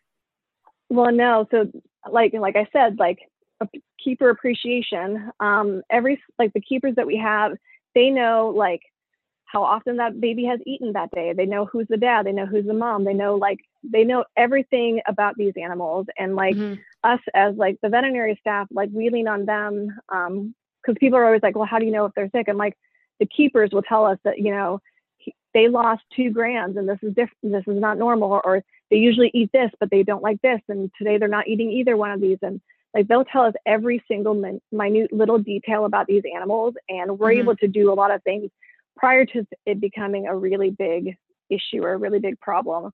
So they were noticing the chick was a little weak. And so that's why we brought it up and we did an exam and things. And then, like I said, like they know who dad is. And so they brought dad up and we were able to get whole blood from him and be able to do a blood transfusion to the chick. And then the chick kind of got to be in our ICU and fully taken care of and everything like that. So it was funny because you also on that, I'll mention it, but you mentioned you guys were talking about how freaky and like scared of mandrills and like primates and stuff that you guys are. Yes. I was like, and so like literally you were talking about mandrills and flamingos and malaria. And I was just like, oh my God, like this was totally my day to day is like, we anesthetized a mandrill and we, did blood transfusion on a flamingo. And we like, so it's quite an interesting and amazing career and job that I have. And just the people in the medicine and kind of, it kind of sounds corny, but like just to be able to share this with other people that like, you can do a blood transfusion on a flamingo, or you can do, this surgery on this animal. Like some people are always like, you can anesthetize a fish. I'm like, yeah, we anesthetize fish. We do CTs on fish. We do surgery on fish. Like there's kind of a endless possibility of treatment and care that you can do for these animals. And I guess people don't always, and I always say like, whatever you can do on a human, you can do on an animal. You just have to be a little bit more creative and a little bit more patient. So it just depends kind of on what you're doing, but yeah. That's insane. That's so cool. So, okay. So this flamingo got malaria. Do you assume it was from like a mosquito? Yeah. It's a mosquito born. So not born, but born with, you know what I mean? Yeah. Is this something you see? Is this something you see often because of where you are and your animals being outside, or was this a unique case? So this was more of a unique case. So most of the time,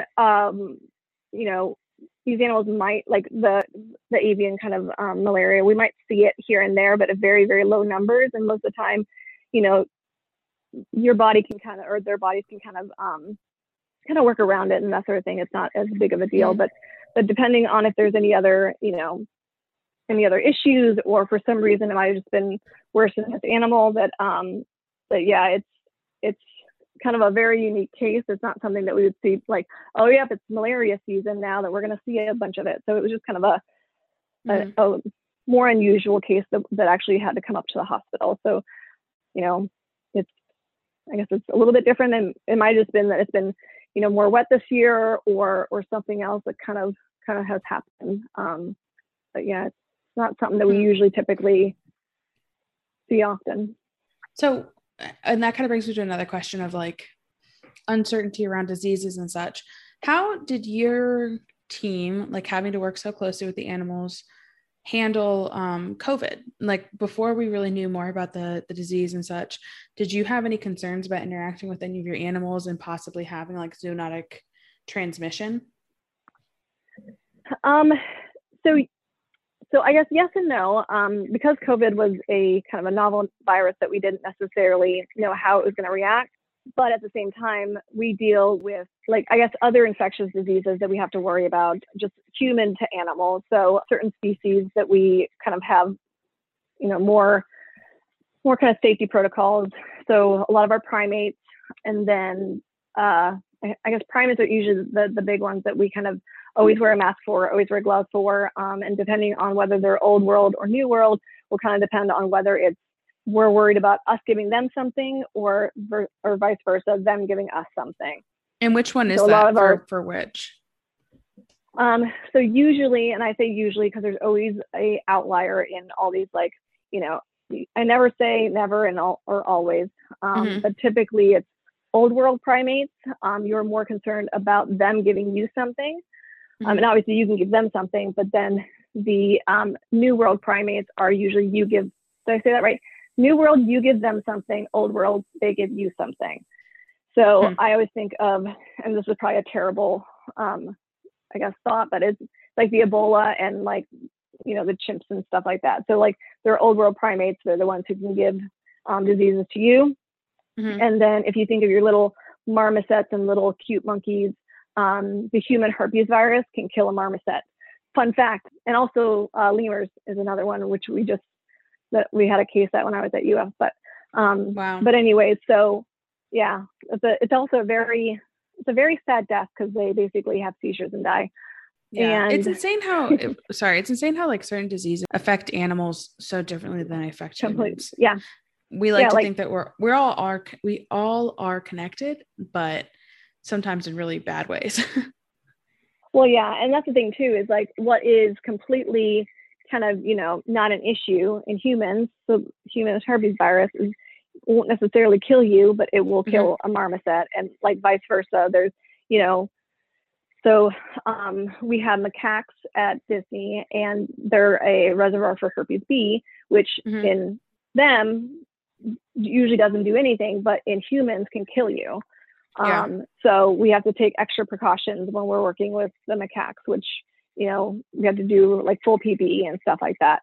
But at the same time, it just kind of depends on where they are or what species you're working with and what diseases. And then always there's new ones that pop up that like COVID, we didn't know that like tigers could get COVID and other things. And yeah, we're learning a lot more, I guess, the longer we're on this earth, because there's more and more things that will kind of come out of it.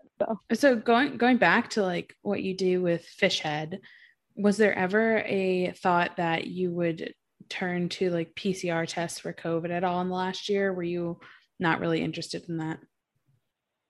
No, just because, so partly it's just me and Susan, and we have basically created the PCR at the University of Georgia in their infectious disease lab. So it's not me and Susan doing the PCR test, either in her lab or, my basement or whatever. It was, I always joke because like people are always like, oh, you can just do like PCR testing anywhere. I'm like, yeah, but, doing it at an actual like, university that have IACUCs, they have like, accreditations that they have to uphold. They have like a whole bunch of like standards that they have to uphold to be able to do this kind of testing. Right.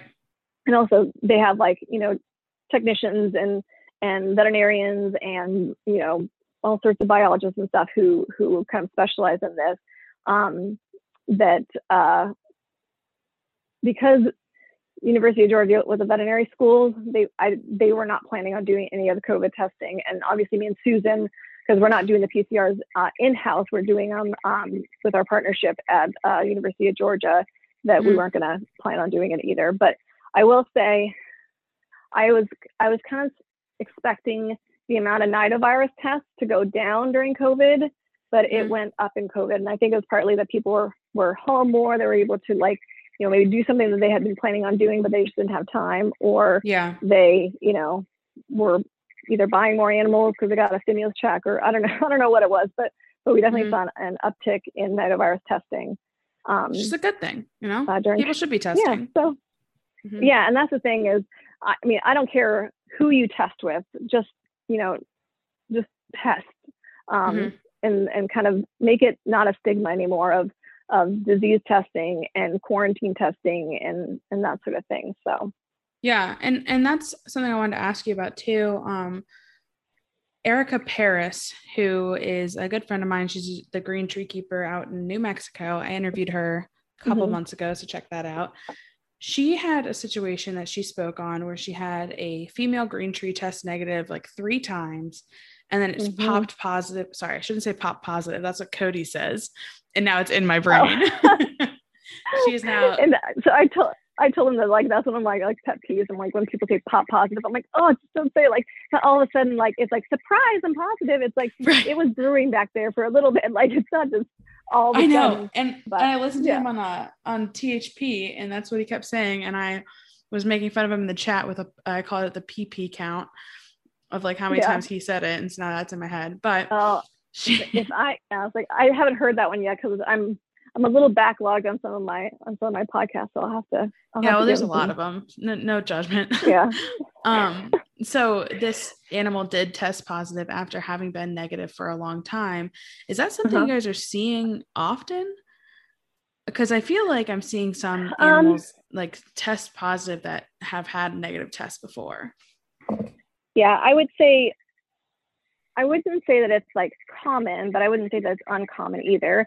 And partly because it's now that we're testing more often, we're probably going to be seeing it more. But at the same time, you know, depending on what's going on in the collection, and I kind of use that as a, like, collections are a living, breathing thing. So it's, you know, you might have gone to the pet store and like touched something, or you might have gone to a reptile show and touched something, or you might have, you know, not done anything and stayed in your house for 3 months and, you know, been, you know, COVID quarantined, and the animal will either, you know, have the virus and it be low enough that it's not, you know, coming up on a PCR, because there has to be enough viral load for the PCR to even pick it up. And then the other thing is the animal could have been infected during that time, and it's so hard to be able to pinpoint which one it is.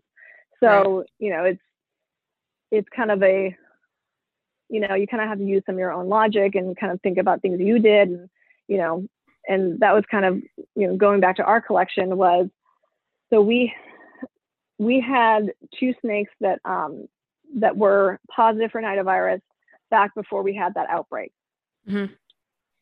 And so, but we didn't know that they were positive until, like, because we had submitted them to CSU for all their research and stuff prior to, you know, all this other stuff. And that's kind of some of the samples that we were sending were, because Dr. Jacobson asked if, like, hey, if you have any, like, you know, dead snakes that had kind of a respiratory type thing, like, can we test for this stuff? And we're like, sure, take them, test them. Like, we want to learn more of this. So, but what we did was, with the collection that we had and the outbreak that we had, we compared the strain of that virus to the strain that we had previously seen, and they were not related. So we at least knew that it wasn't, you know, something that we had brought in versus the new collection coming in. And that's something that I think is not realistic for kind of the general kind of reptile keepers to do, is to be able to sequence it and know what strain of the virus is, because it doesn't, for one, it doesn't help pointing fingers and blaming other people for quote unquote giving you nidovirus or things like that, because it's so common. And then the second thing is, whether it's positive with this strain or positive with this strain, usually the treatment plan doesn't necessarily change, because you're treating clinical signs and you're treating, you know, other things. You're treating secondary infections. If they don't have any secondary infections, then you can't really treat anything, because an antibiotic won't fix a virus if there's no, like, other issues that are going on, if that makes sense. And are you working towards any, like, anything to help if like assuming there is something that can help appease or So alleviate symptoms? So with last year's Carpet Fest, which happened literally a month before COVID all happened. Yeah, so I'm God kicking myself that I didn't go. I had to go to a stupid snow tubing event for my sorority, or they were going to fine me $100, and I should have gone to Florida. Yeah, don't even get me started. I just needed friends. They were going to fine me $100, so I was like, I'll just go to that instead. I could go to Florida whenever. Psych. Freaking COVID. And then COVID, yeah. So with those funds, we were able to kind of split them to different research facilities. So Fishhead got some of it, and we were working on vertical transmission, so being able to tell whether the nidovirus can be passed from the parents to the offspring. Mm-hmm. And then the University of Florida is working on other research projects. And I don't always know what they're working on, but we're basically making sure that UF, Fishhead, and it was Utah State University with Dr. Justin Julander. We wanted to make sure that we weren't working on the same things.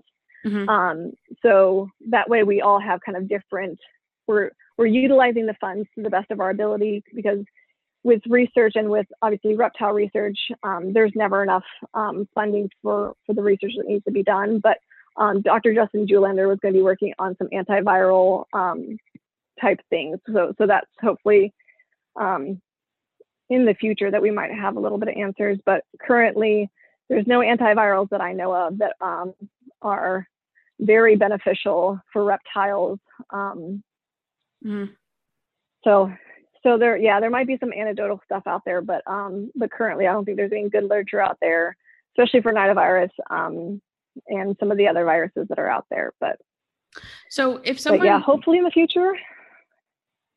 So if someone is testing their collection and an animal comes up positive, what is your recommendation? So I feel like it all just depends on the person's ability to be able to separate the animal from the rest of the collection, because we do know that it's infectious, and obviously we do know it's fatal. But at the same time, people always ask, like, if my snake has nido, how long is it going to be that it's going to stay alive? And I'm like, well, it can stay alive for 4 days, 4 years, or 40 years. Like, we don't know. Currently, there are snakes who have been positive and have tested positive. So we have some in our collection who were positive back in 2015 and are still alive, and no or minimal clinical signs right now. And that's 6 years later. And obviously now, the more that we're doing testing and the longer we're going to be doing it, the more information we'll have. But if you do have a positive, I would say, be able to completely separate it into a different room and, work that animal as it is infectious. So, do that one last, have separate clothes, have separate shoes, make sure you're, either washing your hands, wearing gloves, using hand sanitizer, something like that in between. If the animal is clinical, work with your veterinarian for treatment options. And that might even be euthanasia. So euthanasia is, I know that people always feel bad, but at the same time, these are all kind of things that you have to talk to your vet about, talk about the clinical signs, think about how the animal is in your collection. And I kind of, I've said that if we knew all the stuff about nidovirus, I probably would have euthanized the collection of animals that were positive. But because we didn't know, and because there was so much unknown, we felt kind of obligated and compelled to be able to keep these animals as long as we possibly could, to be able to learn as much as we possibly could. But that being said, 80% of our collection was positive. And so that meant that we had to bring 80% of our pythons into, we had a completely separate building. So we had, a shed, separate, that we insulated and put an air unit in, and completely, I was the one who was taking care, or still am the one who takes care of all the nido snakes, and then Cody takes care of the rest of the collection. And so, I tell people, it can be done. Like, we've kept a negative and a positive collection for, 6 years, but it's not easy. It definitely helps when you have a separate building. Yeah, it helps when you have a separate building. It helps when you have a second person. It also helps having two people who kind of have that, infectious disease and, kind of the zoo background to be able to know how to work quarantine, how to work the rest of the collection, and how to do how to work rooms, and how to have a foot bath, have separate shoes, the all-in method, which is basically everything that I take into our Nido shed stays in the Nido shed and never leaves, other than me. And then I have separate shoes that I wear in there. I have a lab coat that I put on over my coat or over my clothes. And then I shower and change my clothes the second I get done. So that way I'm not transferring anything to the animals that we have, in our collection now. Right. But yeah, so I think it would just depend on, how valuable the animal is. And that's not necessarily monetary. It's, was that your first ball python and you loved it forever, and it's, it's a normal or whatever the thing is, it, value doesn't necessarily have to mean like, oh, this is a $50,000 one. But at the same time, it might be like, this is a $50,000 one, it's not showing clinical signs. But at that point too is, you have to also think of how the rest of the collection is going to play in, and is it, how is all that gonna happen? But I will say, if the animals are showing clinical signs or are suffering, then euthanasia is probably the best option. So I want to dive a little bit more into RPI specifically. What are you guys doing? Mm-hmm. What are the ways that we as listeners can help you with your mission? So can you kind of give me the elevator pitch? Oh, the elevator pitch. So the things that we're currently working on, partly is doing professional training.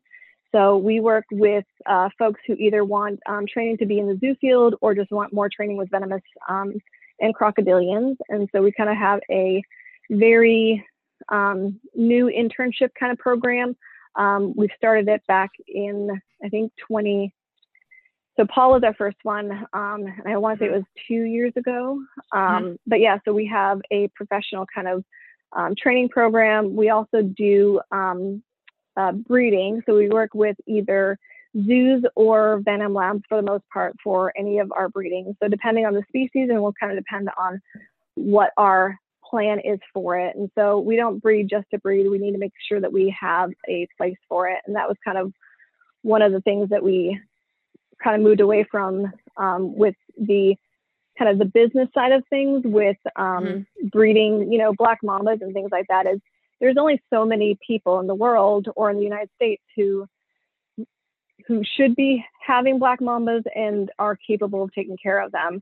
And that's kind of where we kind of shifted gears, and like our black mambas are going to a venom lab, and they've already produced anti-venom to be able to help people who have been bitten either, here in the States or in Africa. So that's kind of a very nice kind of mission to be able to help other people by breeding and taking care of these animals. And kind of what happened in the past is, venom labs would get wild caught snakes from Africa. And for one, you're pulling animals out of the wild, which is not great for those animals and for kind of their habitat and distribution and things like that. And then also they weren't getting great kind of venom production, and also the animals were not as used to kind of the captive setting and things like that. So, it's probably less safe for the person who's doing the extraction. It's also less beneficial for the animals because they stress out and they probably get sick and die and things like that, which is also not good for a venom production, because you want to be able to, like a cow, you want to be able to milk it for the for lifetime versus, get 3 milks out of it and then it dies because it's stressed out and, something happened. So being able to provide captive bred, quality, disease tested, kind of screened animals to venom labs is kind of an important thing. So that way less animals are being taken out of the wild. And then the same thing goes for the conservation kind of side of it for breeding, is working with species that have specific care In particular, for us, we do a lot of montane species, so a lot of montane vipers, and being able to provide, these animals for either repopulation or for zoos to be able to work with SSP programs. There currently isn't a lot for snakes and reptiles, but that might be something that is going to be in the future. Nudge, nudge, wink, wink, with this new organization that we've kind of started foundering with a few other folks, which I'll kind of give a little plug, which is called RAPS. It's the World Reptile and Amphibian Preservation Society. So being able to kind of work with zoos and private people and things like that, kind of as I, my idol, Terry Barker, if anybody has read The Invisible Ark, that is probably the most incredible book you could ever read. But anyways, so being able to provide, these animals either in human care for zoos and kind of places like that, or to be able to, reintroduce them into the wild is kind of where we're at with the RPI. Trying to think if there's kind of the other kind of part that we do is some research and things like that. So we're working on different research projects and things like that with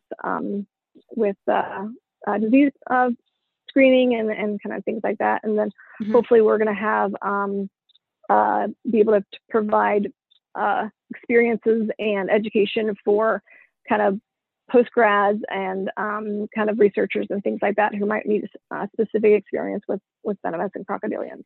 That's awesome. And then if folks want to either become a Patreon, so we do have a Patreon that we don't post very much, but we do videos and things like that. And then also we have a GoFundMe for Cloud Forest Conservation. And we just kind of go out and do outreach events, teach people about snakes and crocodiles and things like that, and kind of try to get the world on our side to help protect and preserve these species. Yeah, that's awesome. And I'm so excited to see your facilities. I've seen pictures and I can't wait. Too, so we really, really appreciate it. Yeah, I am Patreon because it's super important to support. I will include the links to your GoFundMe and the Patreon and the show notes for this episode. It's great. I really admire what you guys are doing, and you're very you're a great couple, and then you're also just great people individually, both doing really incredible things for the hobby. So I appreciate it a lot. Yeah. I mean, we hope to leave this place better than we found it and build something kind of bigger than we are. Yeah, absolutely. And that's what we should all strive to do. So speaking of, leaving a legacy and such, as we wrap up here, I always like to ask at the end, if a young girl came up to you and told you she wanted to get into veterinary medicine or wanted to start working kind of in the same field you do, what advice would you give her? I would say be a sponge, ask lots of questions, take every opportunity you possibly can to either, volunteer at a zoo, at a wildlife center, anything like that. Find a mentor. I think that's the thing, is being, even just in kind of the veterinary field or the reptile field, just find somebody to mentor you, and kind of it's all kind of networking and meeting people and kind of letting the path unfold in front of you, and kind of letting the experiences kind of put you where you need to be. Yeah, that's awesome. Thank you so much, Pia. It has been such a pleasure to get to talk with you. And it's my pleasure. I really can't wait to see you, and so excited. If anybody wants to come to the reptile preservation party. Yeah, I'm going to put the link to that. This is going to be a long show notes. It's all going to be in the description. There's so many things. Yeah. But Pia, if people want to reach out to you, where can they find you?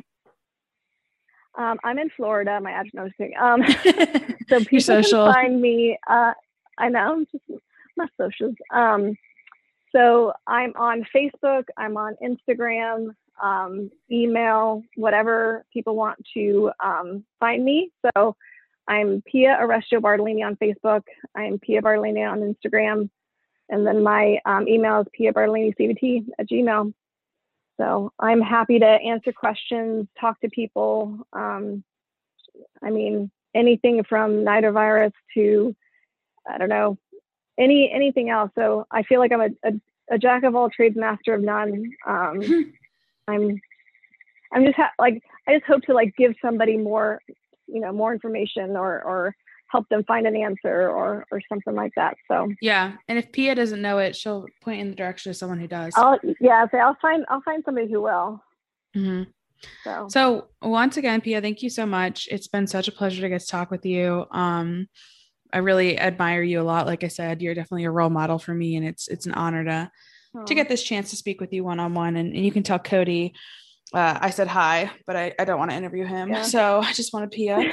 I say he's been interviewed enough.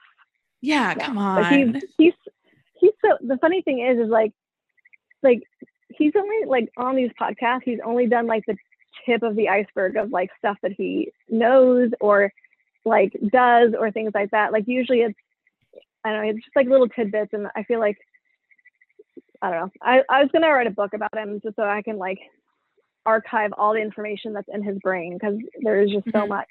You should. But I think that I would read it. I'll help you ghostwrite. Yeah. We got to pick a title. Yeah. Oh God. I don't even know. It's either rattlesnakes in the kitchen and Mama's in the bathroom or bedroom. That's okay. That's so funny, because I was thinking rattlesnakes in the hotel room because he told me that story. So yeah. So I've had rattlesnakes in my kitchen, and I say my kitchen is our kitchen, but currently we have a Gila monster in there. We've had an alligator in the kitchen. And we have a corn snake in the kitchen too right now. And then like in our bedroom, we've had mambas, we've had beaded lizards, we've had, palm vipers, we've had, When people talk about adding spice to the bedroom, that's not really what they mean, Pia. No, you don't. Have some mambas and some venomous snakes and some parviocula. Yeah, like on Cody's side of the bed, there's parviocula. On my side of the bed, there's some marchi, which is pretty cool to be able to have that in our. I couldn't do that because I just slap the bedside table when I like turn my alarm off. I just like you're like, over.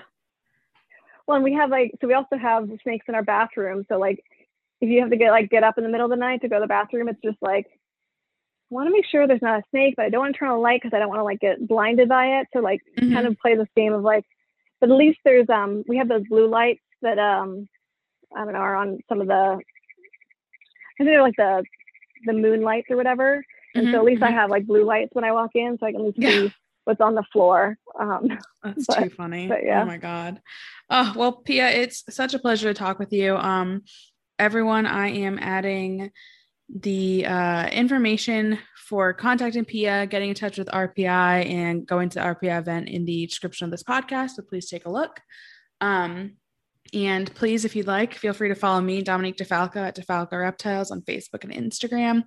Then we do have a podcast an Instagram for the podcast, which is Modern Medusa Podcast. And once again, we have our Patreon, though. If you're going to choose one, go with RPI. You got to support really an awesome cause. So you can do both. You can do both. You can do both, but if you have to choose, I get it. Well, I feel like everybody needs love. I know, but there's only so much money to go around, so I'm not going to be greedy with it. Trust me. But Pia, thank you once again. You 1 month. Thank you. It was my pleasure. I'm so glad that we got to do this. I feel like we need to do this more often. So I know. I wish I lived closer. We have. Well, I have a 2.5 hour drive, so you can always plan a phone call. Yeah, we can plan. So. We can plan like that call where we don't. I have 2 rules for the podcast I went over with Pia. So like we'll have the call that breaks the rules, and we can just talk shit. It'll be great. Well, once again, thanks Pia, and thank you everyone. Recorded. Yeah. And thanks everyone for listening. This is the Modern Medusa podcast. We'll talk to you next week. Thank you. Thanks for listening.